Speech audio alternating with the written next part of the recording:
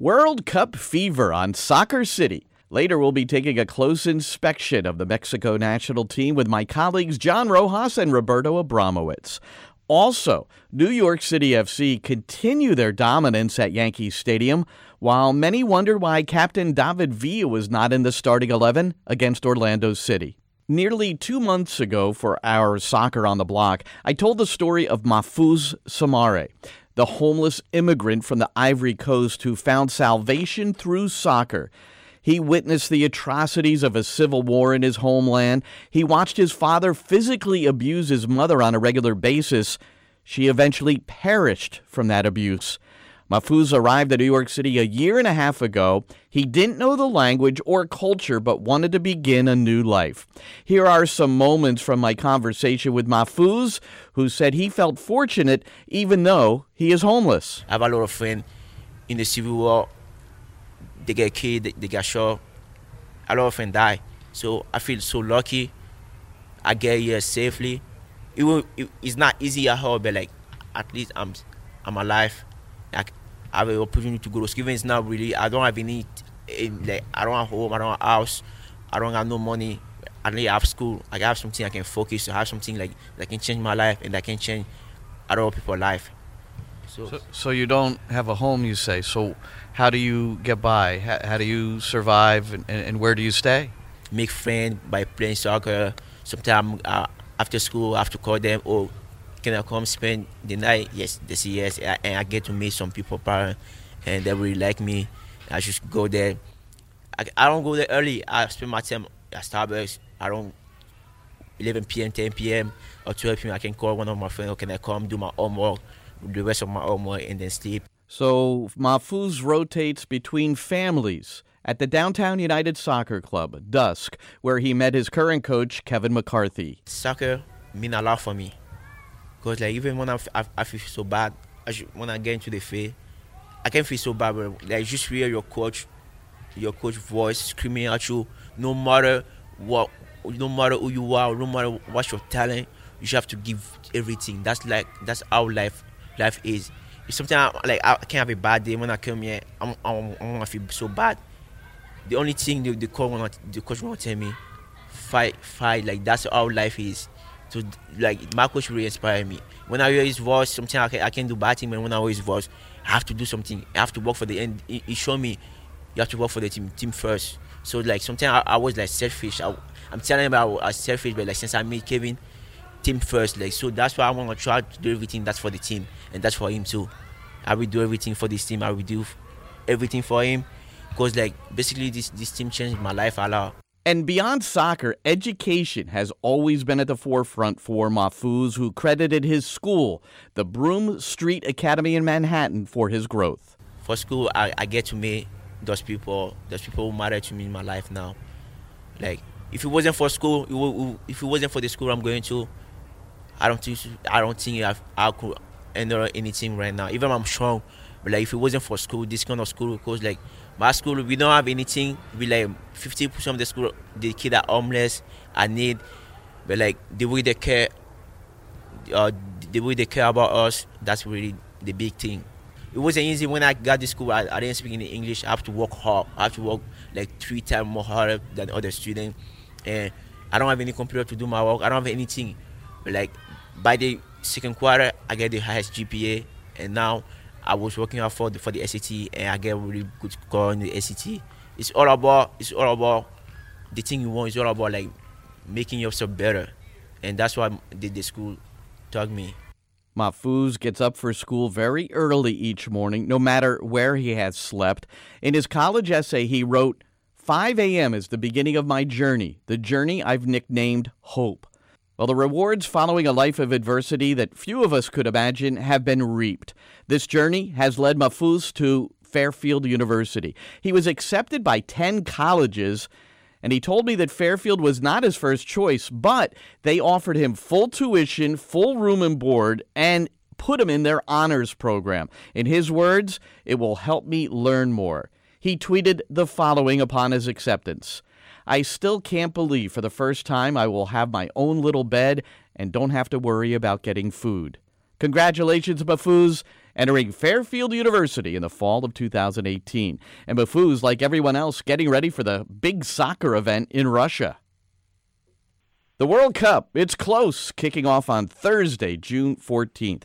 So after doing some research, discovering that of the 8 million people that reside in the 5 boroughs of New York City, nearly 500,000 are of Mexican descent. And with that in mind, let's take some time to focus on the Mexican national team in this World Cup. A couple of gentlemen who have a lot of information to share about El Tri. John Rojas, the former New York City FC commentator, and now we're working out in L.A. for AS USA and football MLS. Roberto Abramowitz is here, the Spanish play-by-play guy for New York City FC since its inception. He has worked for ESPN for over 24 years. Boys, welcome. I'll go to John first here. John, Mexico has qualified for every World Cup since 1950, which is really an exceptional record. However, there was one in there that they were banned in 1990. So what happened? So can you explain that? Sure, Glenn, and thank you for having us. It's a pleasure to be with you. There was this big scandal, actually, for Mexico. They were playing at 1988. They were playing the qualifier tournament for the under 20th World Cup. And they registered about 15 of the 18 players with over age. They were over 20 years old, but not just, a couple of months. There were cases in which the players have 5 years more than the limit age for that tournament. So during the tournament, one of the teams that were playing noticed that, and some of the papers from Mexico started to dig into the stories. CONCACAF finished their investigation with a ban for Mexico, suspending Mexico for 2 years, only for the under 20th, okay? But the Mexican Federation decided that they will not take this ban, and they went to FIFA asking to reject this decision, trying to get them free and play the under 20th. Well, FIFA took the other road and extended that ban to every single Mexican national team, and that's why Mexico ended up now playing on the World Cup in 1990. That's a crazy story. Well, Roberto, you look at the record, it's really impressive. They failed Mexico to get out of the group stage in the last 2 World Cups, but round of 16 appearances in 6 straight, and when they hosted in 86, it was a quarterfinal appearance. This team has had a certain level of success, but have had difficulties taking that next step. Is this the year they could do that? Well, it depends what happens in the group stage. And it's been interesting because everybody in Mexico always talks about the 5th game and how important getting to that 5th game is. And probably had their best chance in 2002 when they met the United States in South Korea, but the U.S. turned the tables on them and beat them 2-0, which has to be probably the most sour defeat in Mexico, because not only did they think that they were going to advance, but the fact that they wound up losing to their bitterest rival, the United States, just made it even worse for them. So the chances on this time of them going, it really depends on results. And what I mean by that is that if they wind up second in their group, which is where most people believe that they're going to finish because they're in a group with Germany, and Brazil wins their group, then they would meet Brazil in the next round, in the round of 16.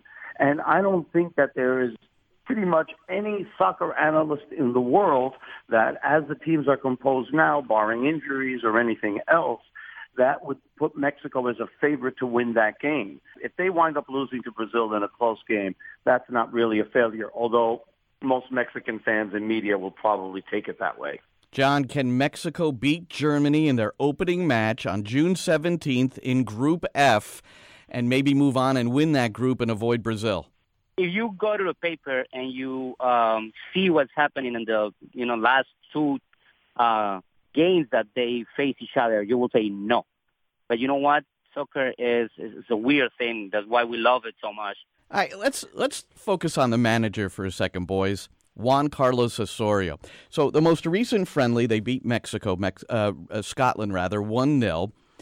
And the headline in a recent ESPN article says, Osorio's tactics taking shape despite fan ire.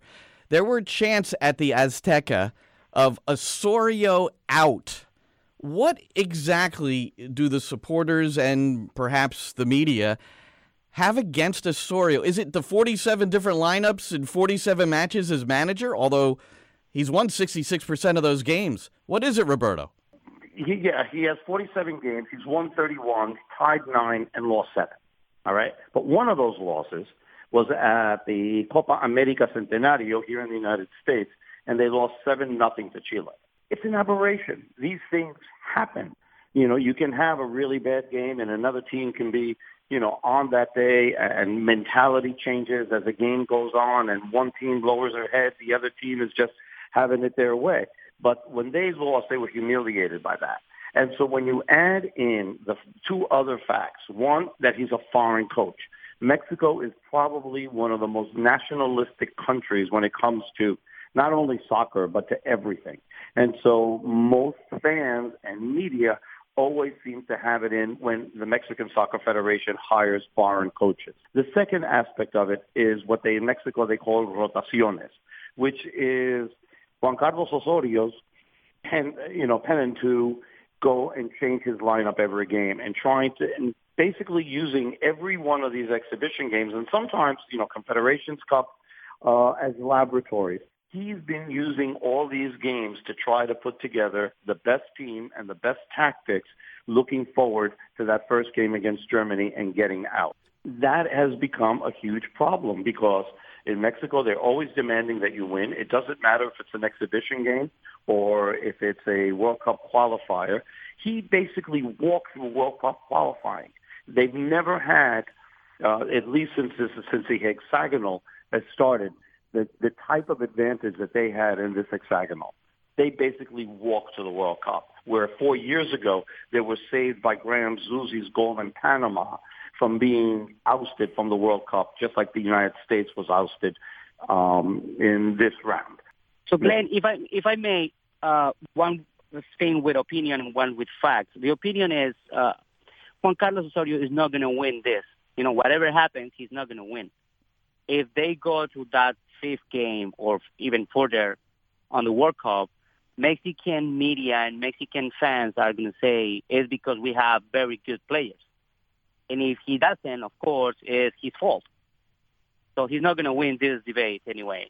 Now the lose. Yeah, for him is that's going to happen to him personally. And then the facts are this: with all the experiments that they say and the rotations and everything that they criticize from him. Look, from the Copa America Centenario roster and the 23 roster that he used call back for the World Cup, 16 players are back. And if you see the Confederations Cup that they played, the last one with Juan Carlos Osorio, and the roster that he called out for the Russia World Cup, 20 players are back. And one that is not coming back is Nestor Araujo, who is out for injury. He's not experimenting anything, or basically he's using a process to get a good roster for that tournament. And one of the elements, the basic concept that he uses for the rotation, as they call it, is when you play on a national level, you need to be ready for everything that the games are throwing at you. And if I have a player that never, ever has experimented a second position, for example, I cannot ask him to do it well. If I have a center back and I need him as a fullback, then how can I ask him to do well if I never give him the chance to prove himself on that position?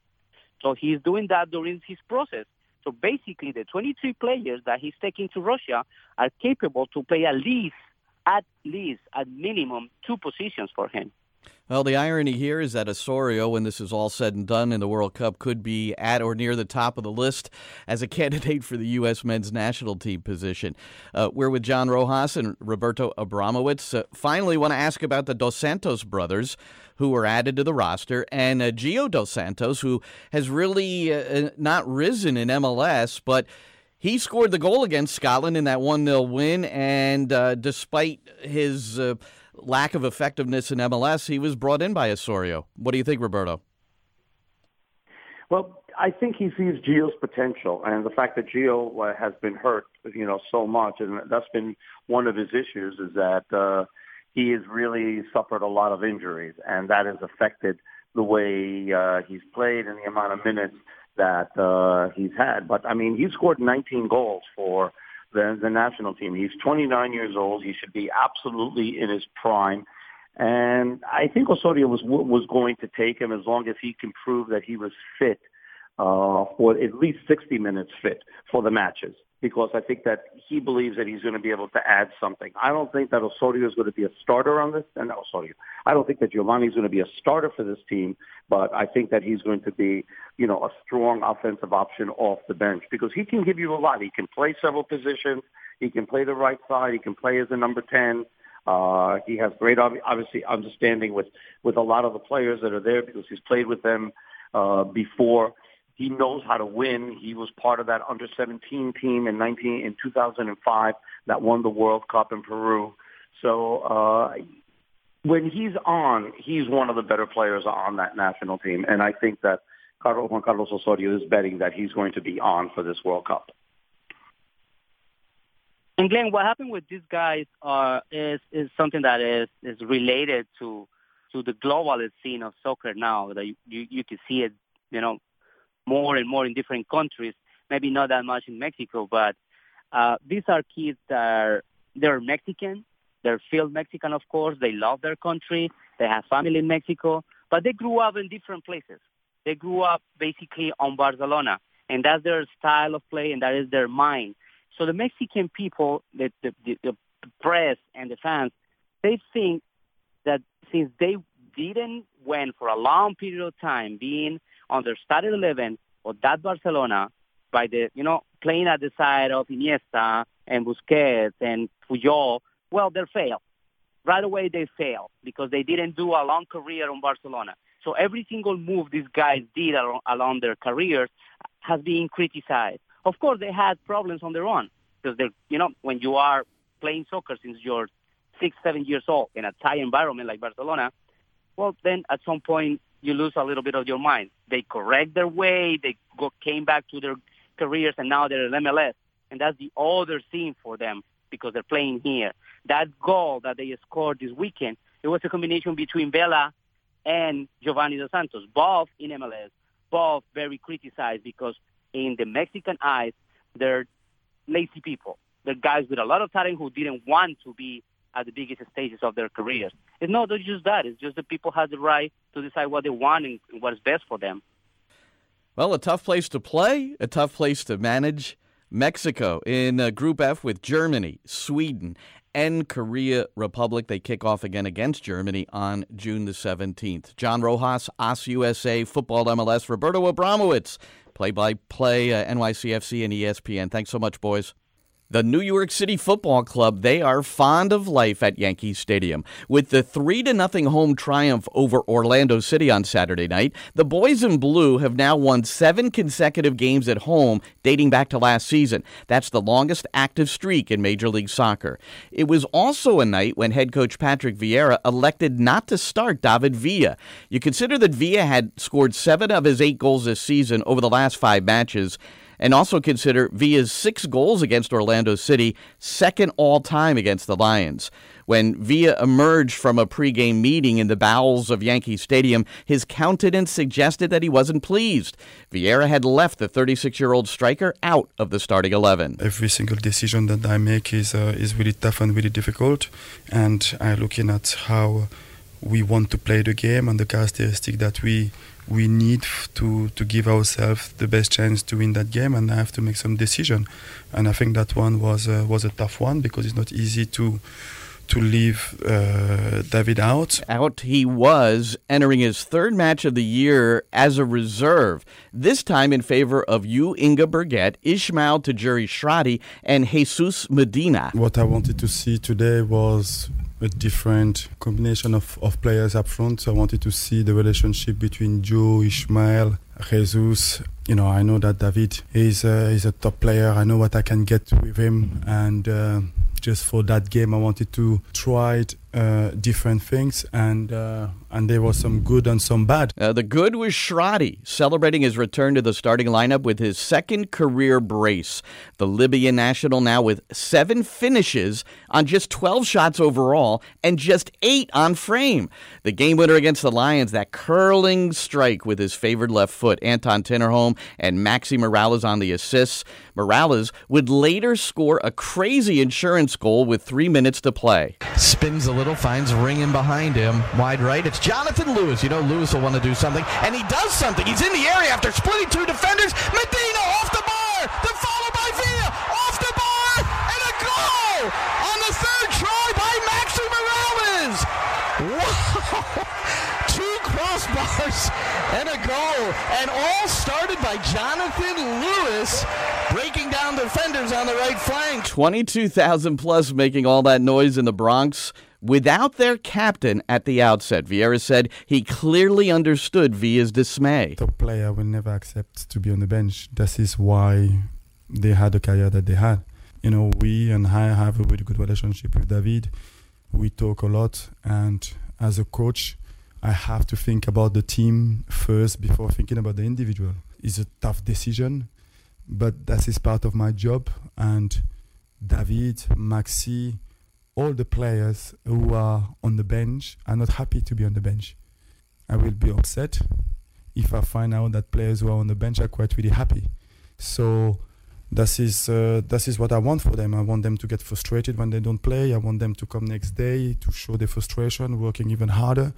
And that is how the team will do well. We will win as a team and we will lose as a team. And today was David on the bench. Wednesday will be somebody else. Wednesday, the U.S. Open Cup. City visits the New York Red Bulls at Red Bull Arena, the site of the 4-0 Derby loss earlier this year. New York City looking for their first U.S. Open Cup win in team history. Then it's back to the regular season. A marquee matchup at Yankee Stadium this Saturday. Atlanta United coming to the Bronx.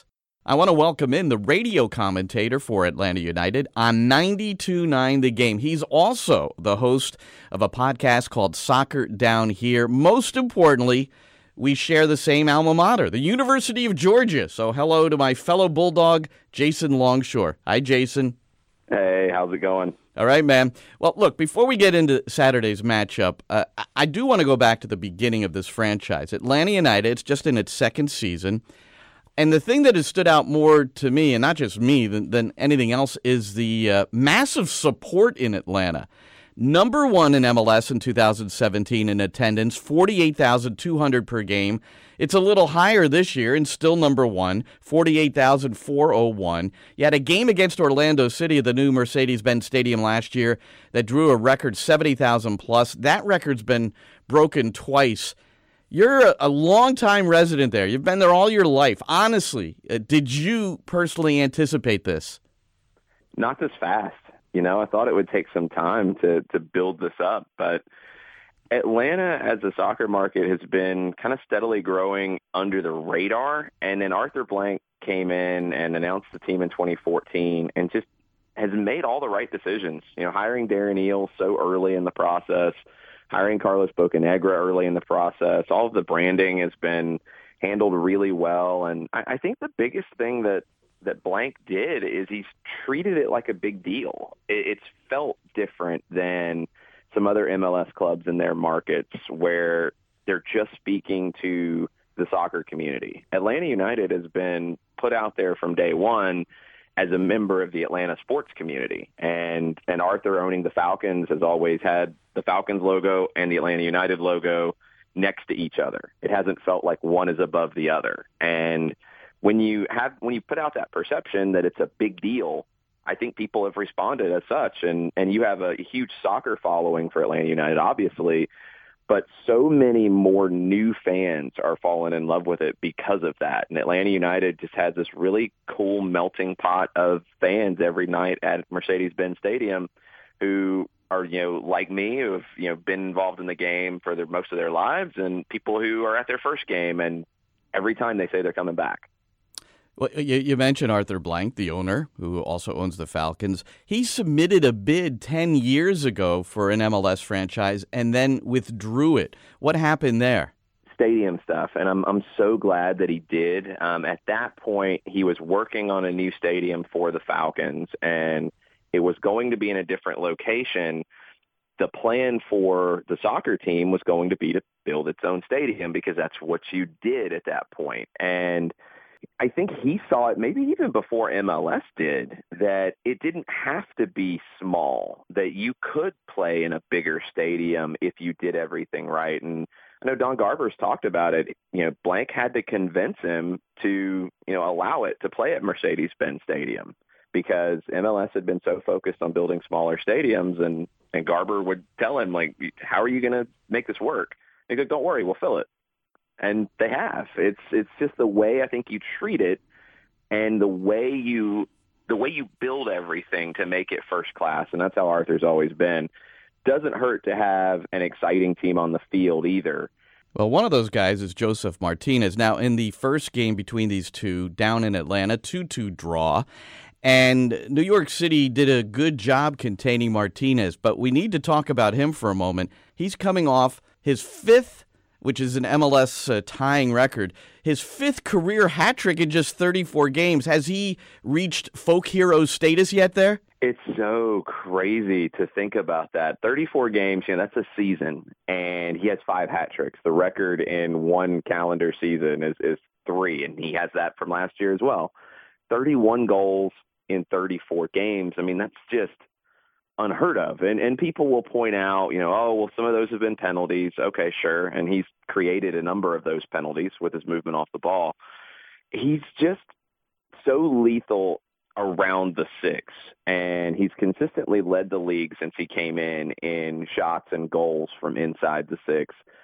A lot of that is the work he does off the ball, but a lot of that is just completely being in sync with his teammates, and he's a perfect fit for Tata Martino's system. What are the discussion points down in Atlanta about this match on Saturday? It's at Yankee Stadium. Just curious, is there any talk about the size of the pitch? Always people get into that. I wonder what that's going to do to affect it. I like the fact that Atlanta this year has added Ezequiel Barco and Darlington Nagbe, 2 guys who can play really well in tight spaces. And I think that's something Atlanta struggled with last year. It's just, beyond just being the first time there. I think everybody kind of has a bit of an issue the first time they get on that field. I think Atlanta will be in better position this year. You get Nagbe, who's been there multiple times, and Barco, who could probably dribble his way out of a phone booth if he had to. Finally, here's something that should really put a scare into Atlanta United's opponents. The Five Stripes will not lose a single player to the World Cup. So any matches played during this period of time where other teams are missing some key players, Atlanta United's got their full force, and right now they're in Supporters' Shield position. Pretty nice, huh? It's a great spot right now, and you look at how they started last year compared to this year.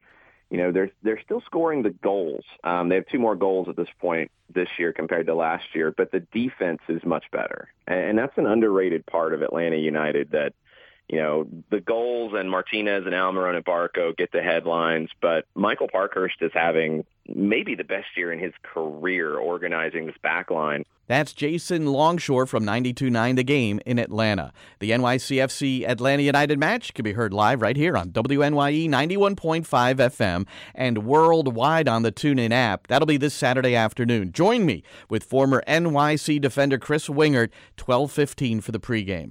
Well, that'll do it for Soccer City. You can hear it every Tuesday afternoon, 1 o'clock on WNYE, also available on the TuneIn app and iTunes, where I encourage you to subscribe to the show. I'm Glenn Crooks. Have a great week of soccer, everybody.